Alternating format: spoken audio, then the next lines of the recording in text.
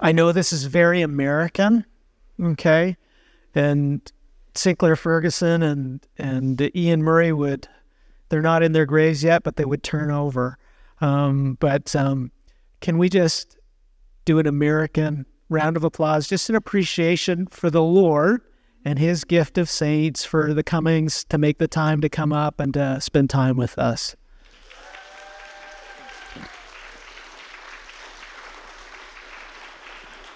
They are a hoot and a great time to spend with, and they were back in Israel 14 years ago, and have not diminished in that flame. And we're going to get to, I want to ask them a little bit about life in Texas and how the Lord saved them and brought them together. But there's some things that, as I get older, I forget. So I put those things at the top of my list.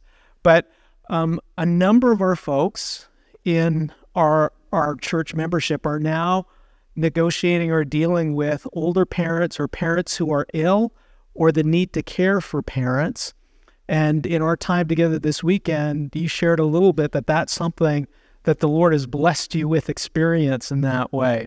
And so I wanted to ask you if you could share maybe a little bit of that story, and then also maybe some pointers and some insights for people who are just starting on that journey.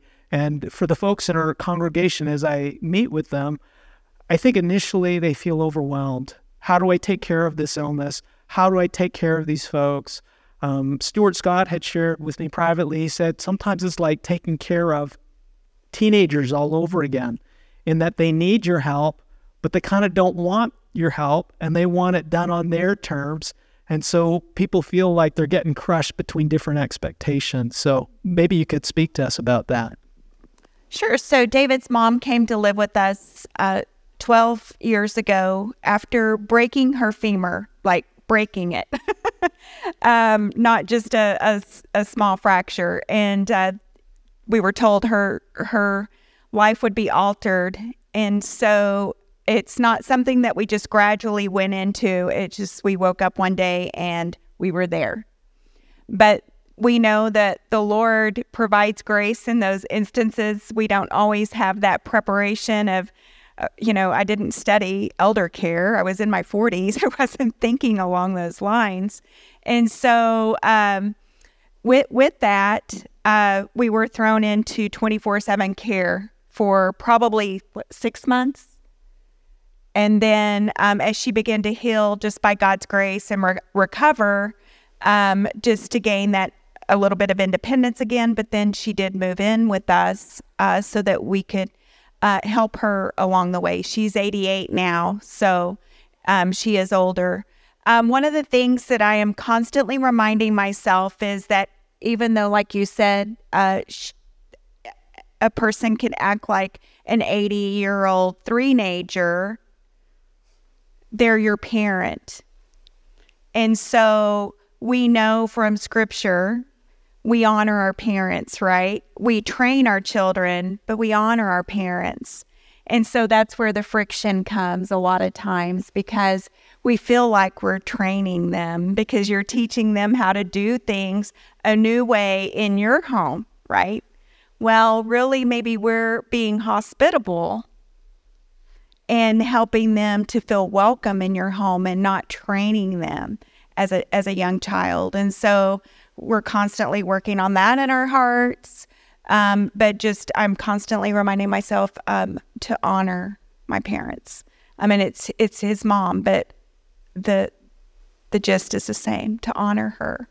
And the Lord truly does give grace to do those things that you think might be unimaginable.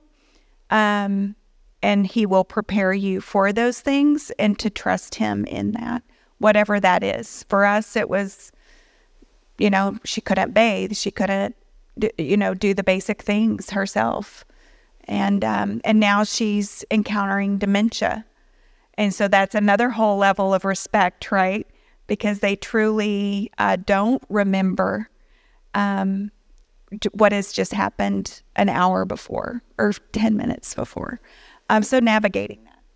It is really good. Dementia is a strange thing, and of course, a lot of people are running into that. And even within our church, we have several families with parents in that boat, and it's been a great opportunity to for them to comfort us and the comfort they found in their affliction, and for us to do the same back to them. Dementia is a very strange animal, of course, because you have a conversation, and then 5 minutes later, it's like it never occurred.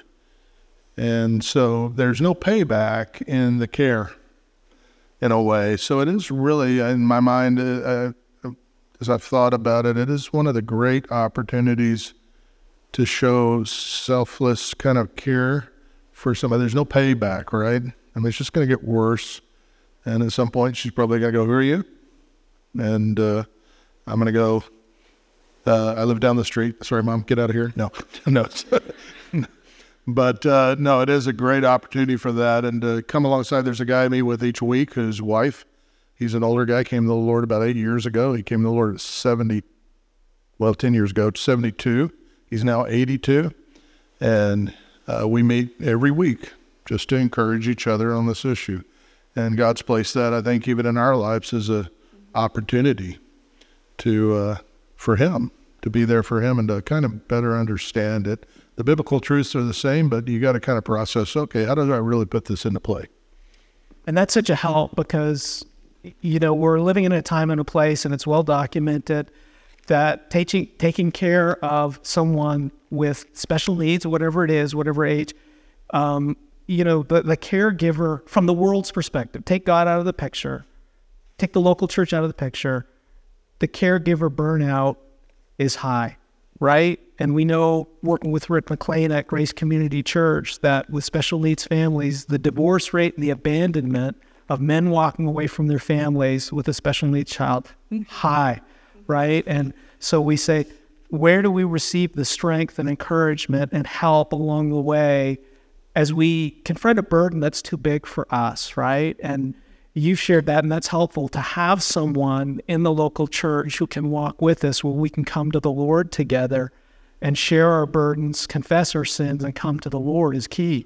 And that's an opportunity for the church to come around one another in these instances, because we have several things like that in our church. We have a gentleman who has a very highly autistic child who is a big man now. He's a grown man, and but it can be very, very difficult to deal with, right? Even physically to deal with.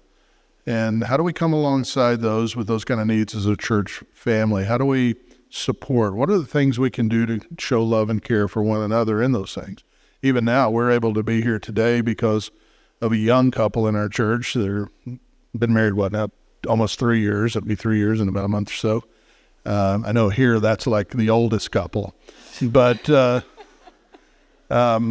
they're staying in our home. They've moved in, and they're staying with her and caring and ministering to others at the same time. And it's just it's a blessing for us to be able to do that, to have them minister to us in that way.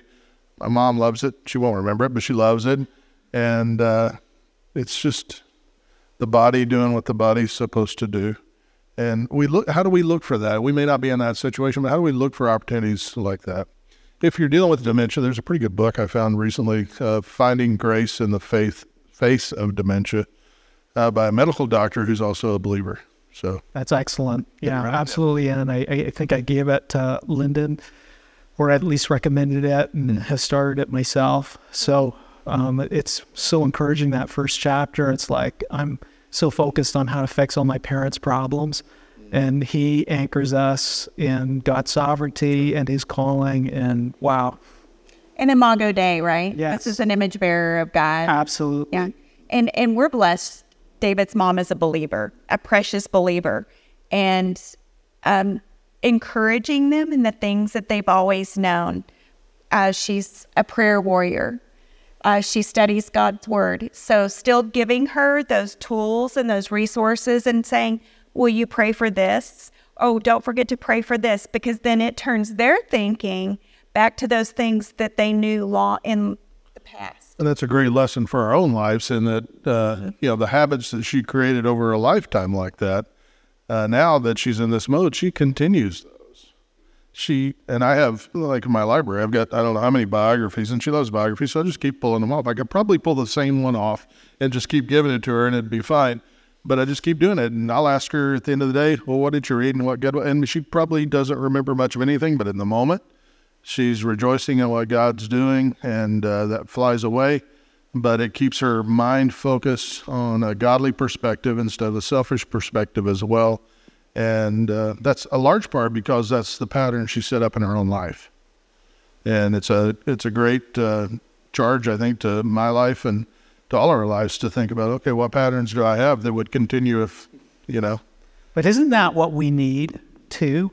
When you think about, here's the principle of how do we encourage and lift up a saint who's struggling with dementia, and everything, all those principles that you just said apply to everybody. And in this day and age where we're at through our entertainment and social media is people are living an instant feedback loop where they're living the same dark story over and over again. And there needs to be a rescue. We see that. All we know, the data shows from secular people that, TikTok, all of these things, as far as the youth go, as far as the skyrocketing levels of anxiety and self-absorption, if they could just, for a moment, whether I remember it or not, and it was so interesting, Jonathan Edwards made this point. He didn't worry about people remembering all the details of his sermon because he believed that Christ was risen and the Holy Spirit would work in the heart and he'd be untangling knots as the Spirit and the Word worked, which, is the same principle for us. Yep. We need all those same principles. I've shared with Julie that when she's pushing my wheelchair in the seniors' home, as she leaves me there and goes off, right? And I'm playing Parcheesi with the other folks there. I hope that I've got so much. Yeah. So do they know what Parcheesi is? No, they don't. Okay, I just wondered. That's why the Lord's put me in this church. That I'm so saturated and filled with the Word of God that all that comes out of me by that time that I've that fellowship with the Lord. And I know this is your interview, but I can't help but share the person who connected Julie and I. That came through ministering to a young saint who was 32 with a brain tumor, where they'd asked me at Grace, and Kurt Gephardt had said, I'm not happy with the care he's getting.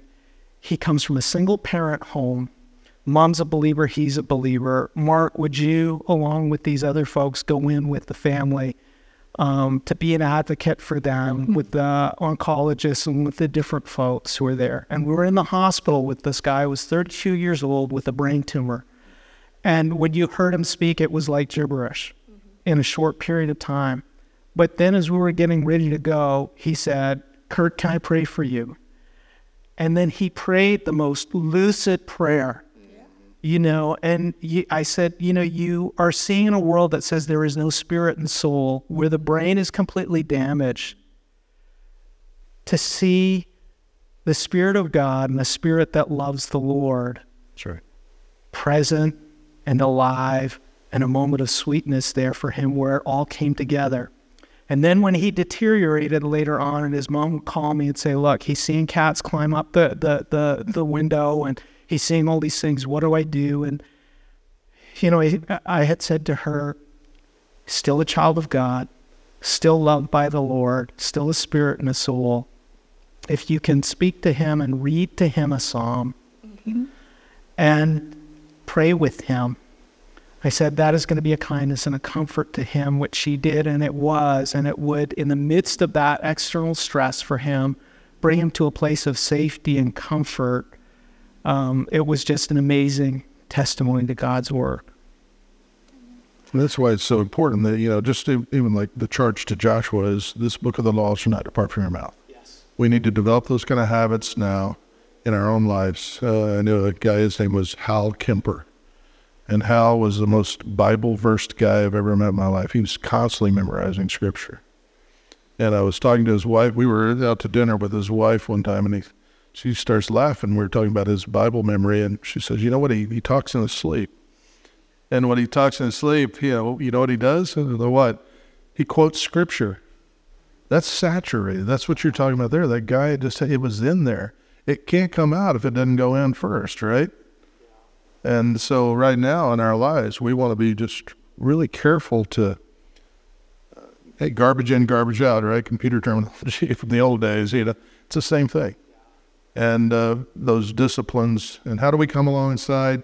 And it can be frustrating, it can be complicated, just like parenting a child.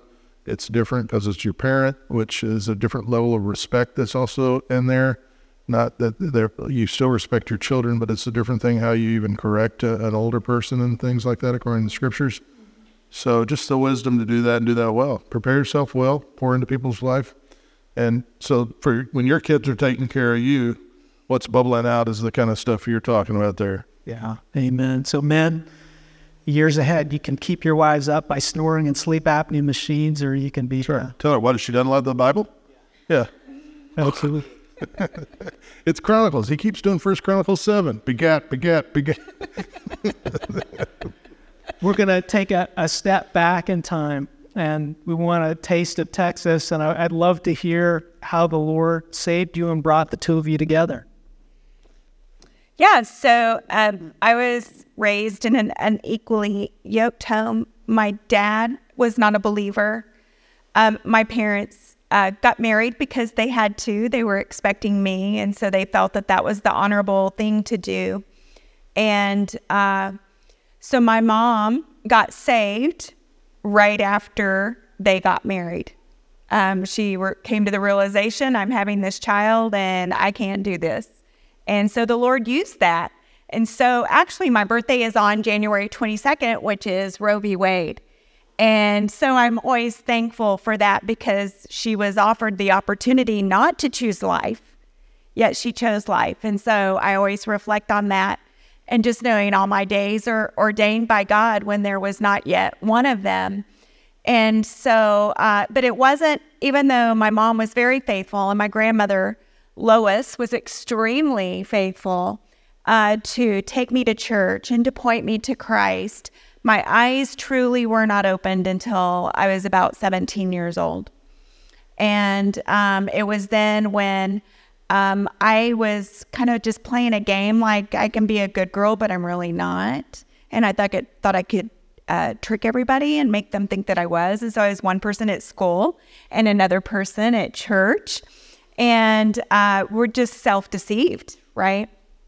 And the Lord really got a hold of me when I was 17 in September of that year in high school, and just really brought me low and just exposed that I am not the girl that I was pretending to be. And I spent 15 days in the hospital with a broken pelvis and a ruptured bladder, dislocated shoulder, lacerations, and some things like that. And brought me low to see that I can't play games with God.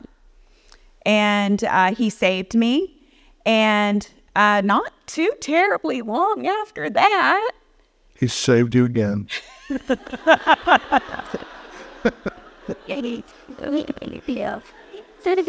I keep telling Julie that too, but she's not buying it. You saw I got hit.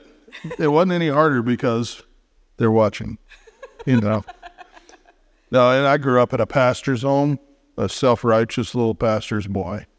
I knew all the answers, knew what to say, but it was not in the heart at all. And I remember fighting that diligently in my heart as a young boy even. I knew what it meant to come to Christ. I knew that if I was going to respond to his grace in my life, it meant dying to self. It meant repenting of my sins. In all honesty, I did not want to do that. I felt that pretty hard.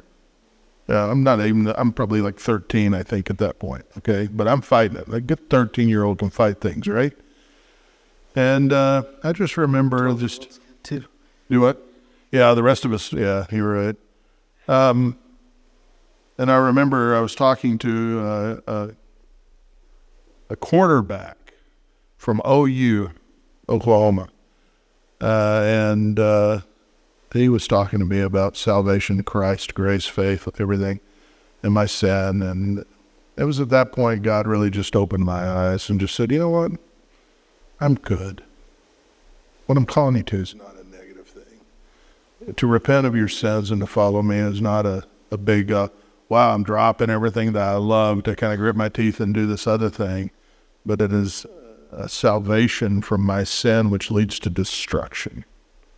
And I came to know the Lord as a young boy then, but followed him.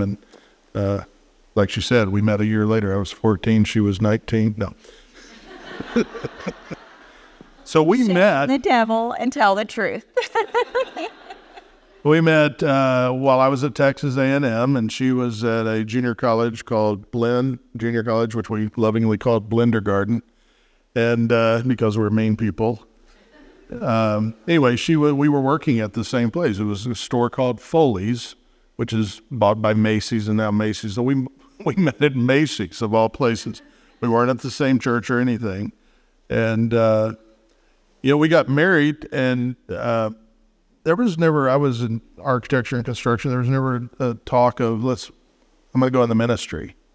I had thought about that in high school quite regularly. But I'd kind of decided I'm going to be a lay guy in a church. I can teach. I can do all those exercises, all my gifts, and then I can have just a normal career and not have my dad was a pastor, not this politics thing that you see sometimes in churches. And so we never talked about that. So she married me thinking she was marrying an architect or whatever. And then stable provider. Yeah. I guess it'd only be bigger if she'd married, if I was a doctor and did something like that. So anyway, God started working our lives, and about 10 years afterwards, ended up going to ministry. And it's just a testimony to the greatness of God, that he gifted her, prepared her, uses her, her ministry to women and different, it's just, there's never been, in my mind, a better pastor's wife and servant of the Lord than my wife. Amen. And God just did that. And we were at Masters, everybody's like, well, I got to find the pastor's guy, looking for the right pastor's wife. Nah. Or search well at TMU. Yeah, search dorms, in their MRS. Yeah. Anyway, so that's kind of the Lord set us free of that. Yeah. Praise God. Kim, I wanted to talk a little bit for the ladies today, as far as you have a podcast on a regular basis, you minister to women. What are some of the challenges that you see are the battlegrounds right now on the forefront for women and God's provision for those? Absolutely. Well, I feel like we know pastors have a sword in one hand and to fight off the wolves, and the word of God in another hand to feed the sheep. And I feel like somewhat in women's ministry, under the care of our elders, as we compliment them, that it's very similar, right? We want to be discerning. But I would say, to answer your question quickly, what we're really seeing is this, I don't know which wave it is. There's debate, the third or fourth wave of feminism that we're struggling with, because it does infiltrate the church in various ways if we're not careful. So I would say that that's a really big one. And then, of course, identity issues is very broad, and it covers a various aspect of women, aspects of women, like, in mothering, singleness, then, of course, all the gender identity issues that we're encountering. And so our children are being faced with this. Young women are being faced with this. And so those are some of the things that we're speaking about and preparing hearts and helping them to understand who they are if they are in Christ. And if they are not in Christ and they come to us, then those are opportunities for what we call pre-counseling, right? When someone comes to me, like a grandmother, please come invest in my granddaughter. Well, she's not a believer. So I can't help her with her rebellion apart from Christ. And so I'm going to be spending time just opening up the scriptures to see what is said about the gospel, and using that as an opportunity in a real simple way, depending on the age of the person, but a real simple way, like, say, if a teenage girl is brought to me, is I just take Milton Benson's gospel primer, and I'll use that to show this is what a believer looks like. And I'm counseling them through it, not giving them a false expectation that this is who they are, because it is written to believers of who they are in Christ, but showing them the beauties and the glories of the gospel if they come, and just sharing with them constantly and asking them those heart-provoking questions that are keeping them from coming to Christ. I can't do it, right? It's a work of the Spirit of Christ to save someone, but I do want to be faithful not to turn them into little Pharisees. And so I want to make sure that I'm just pointing them to the gospel, if it is someone who's not saved. And if it is someone who's saved, there's hope. We have the Word of God and we have the work of Christ in our lives. And so it's pretty simple. You can pretty much distill the issues that are coming in the doors down to a few things. And identity is a real big one. And a lot of it stems from the feminist mindset that is just in everything. Yeah, even for the guys, honestly. Thank you for sharing that. David, I wanted to ask for the men. And I didn't know you were a pastor's son.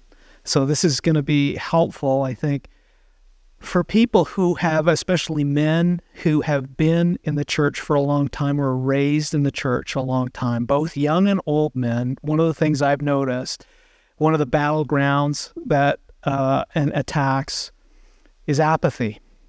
Apathy both in leadership, but apathy to the simple things of even prayer and spending time in the Word with Christ. And we'll hear frequently, I just don't desire to do it. But then with the older men, where you see creeping in with many tasks, where ministry in the church is one of many things that they're trying to juggle to try and hold it all together.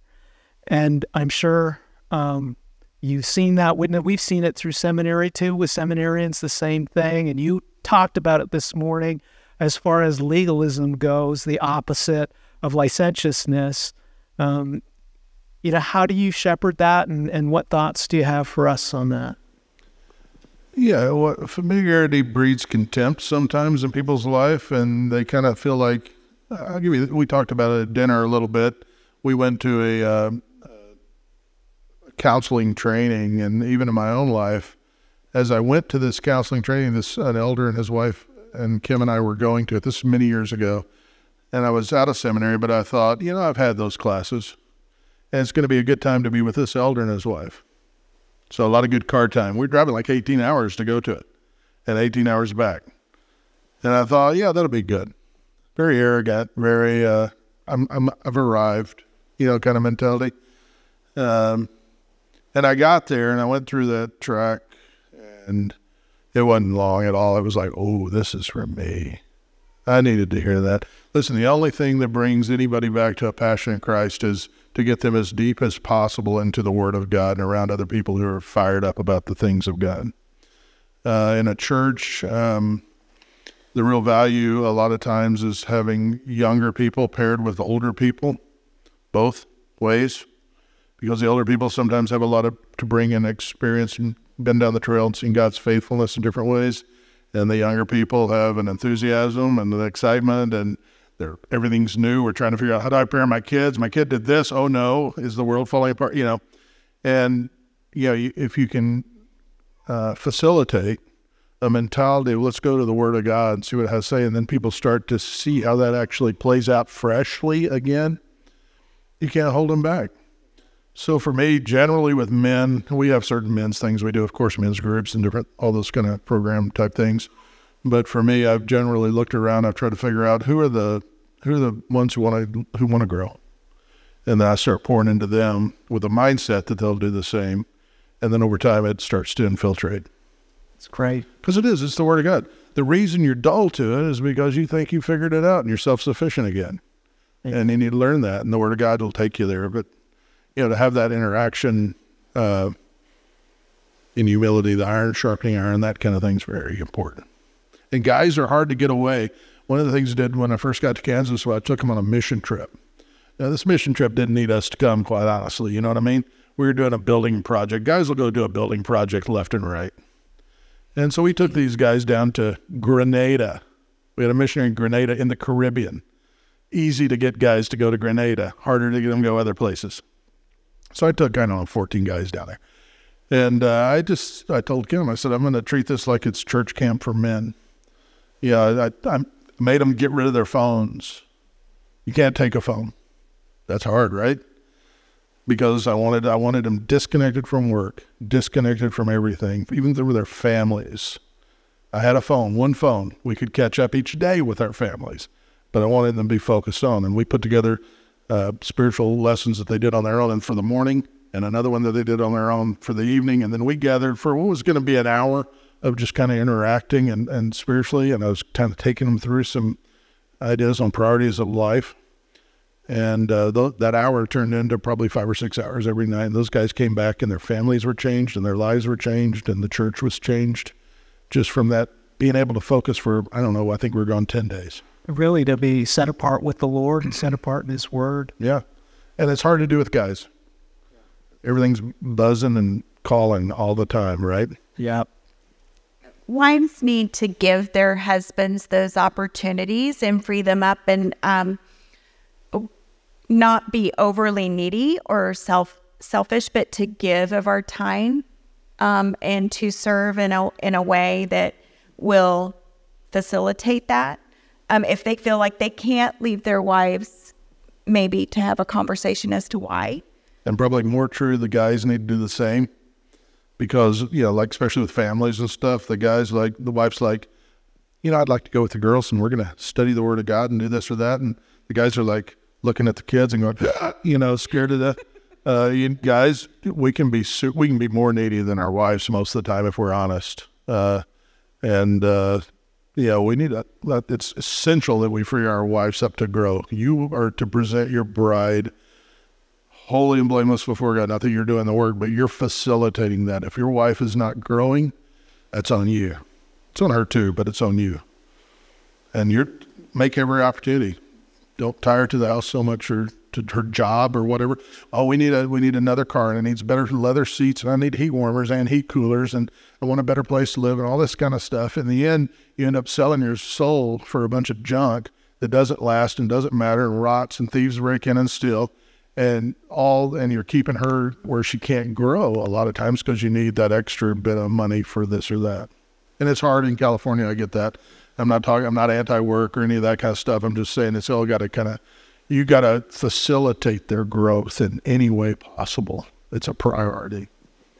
And it'll make your life easier if you want to look at it selfishly, which I don't recommend, but it's true. I've got 2 final questions for you, and we're going to close out. The first one is you beat me to the punch and made it down to Pereira, Colombia, before I could get there, and I was really so happy. I was so thankful, honestly, because I couldn't get away, and it was, for Ricardo and Vana, they were just really blessed, and I think they needed the encouragement, too, as they labored there. But maybe you could share with us what was encouraging during your time as Ricardo and Vana gave up their bedroom and let you sleep in their place and while they were in transition. Oh, well, we experienced hospitality extraordinaire, of course. They were so extremely loving and just selfless of giving of their time and just serving us, and we went there to serve them. But I would say, much like here, getting to know who they're ministering to is just really precious because it just gives you an insight into what's going on in their lives and in their ministry. Really enjoyed that. Just seeing how their culture gathers together and worships, what some of the battlegrounds are there, just to see that firsthand. You drive past a garage and there's a church in it, kind of thing. Just little things like that. Getting glimpses of their culture to me are really sweet. It's a very dark place there. You're in the middle of witchcraft. The witchcraft capital, I believe, of South America. Wasn't that Colombia. And so you're in a very, very dark place. And so that light is just so beautiful. It is shining forth with the gospel. And just an immense need there. And for Ricardo and Vanna to be down there, that's just, for us, we want to be an encouragement for sure. Because we got each other. Churches, even in a place like LA or San Francisco, look around in the room here, all the folks you got to encourage you.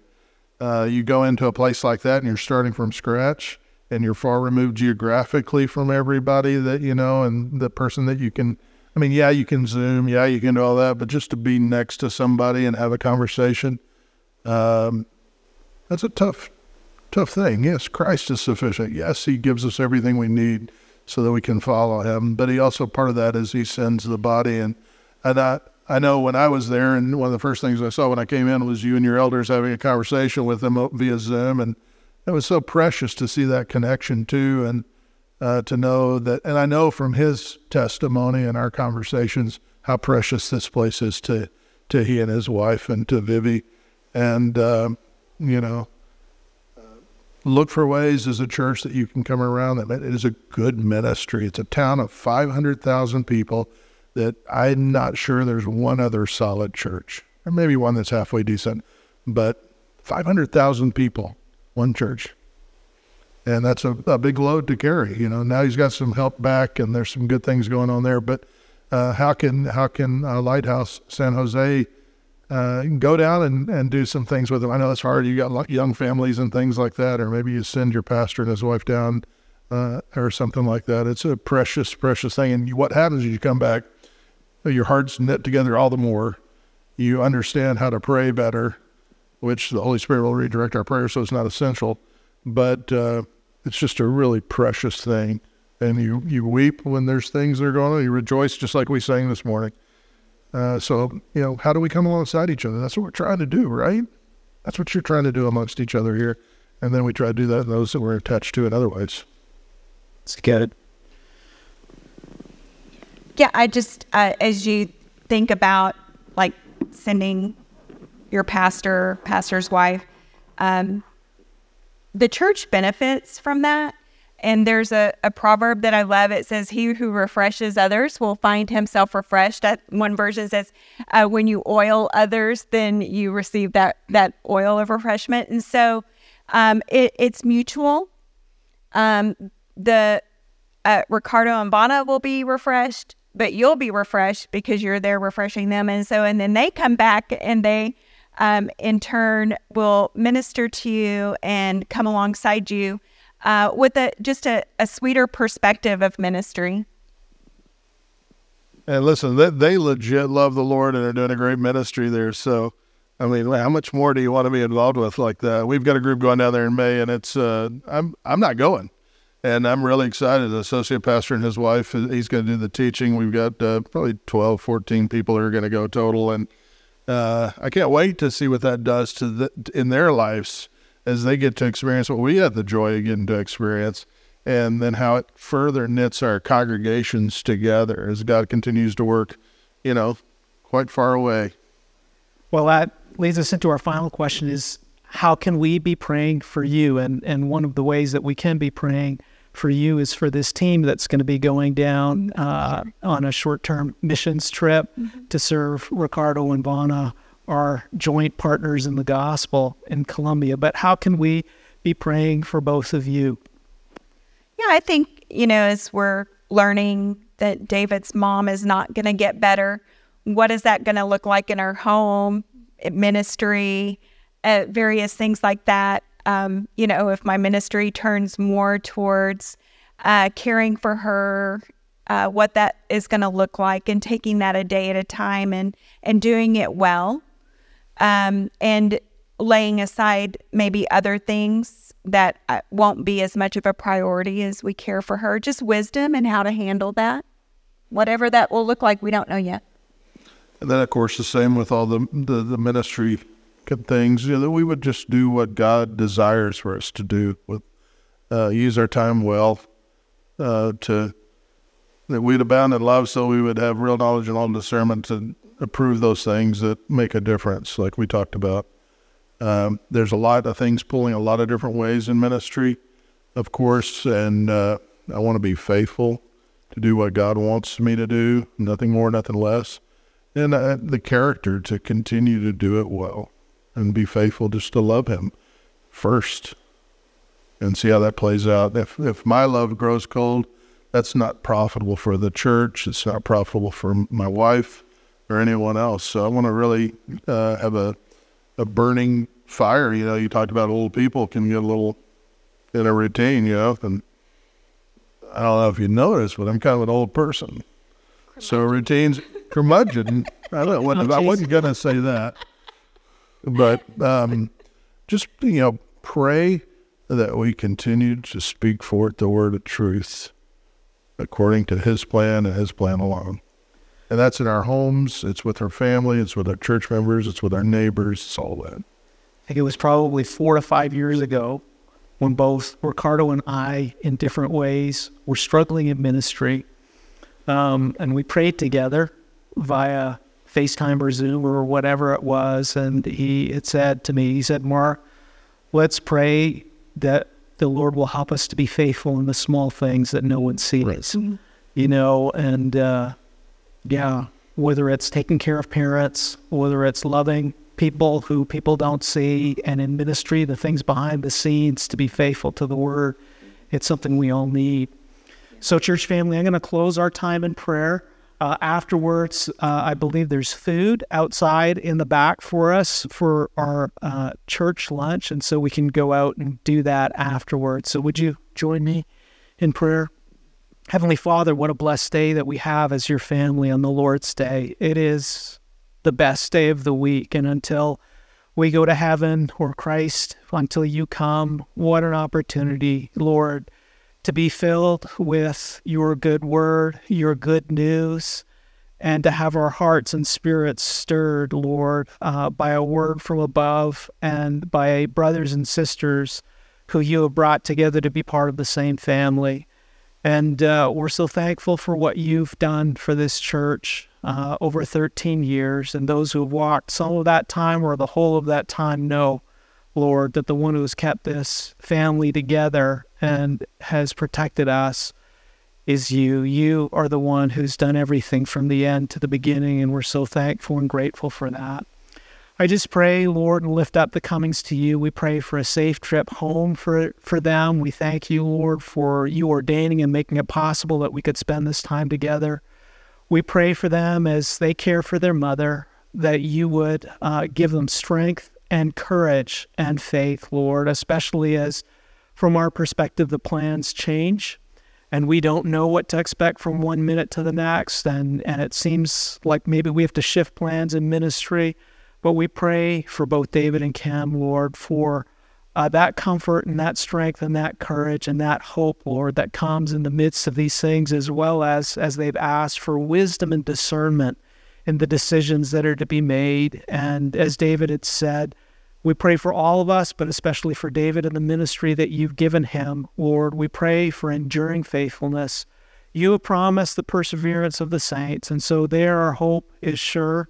But in the small things and in the daily challenges, we pray for wisdom and discernment and a faithfulness to boldly live and proclaim your word and to find sufficiency and hope in no place other than Christ and your word. And Lord, that's our prayer for us as a church as we look at the next leg of the journey and a stewardship of what you've given. Lord, help us to be faithful in things big and small, because our hope is in a Savior who is faithful, kind, and good and sovereign. We lift up Vana and Vivi Grace and Ricardo too, with all of these things that we prayed for. And we thank you, Lord, that they are part of our family and we're part of their family. And now as we go out, Lord, would you bless this food that you provided? And we thank you for it. In your name we pray, amen.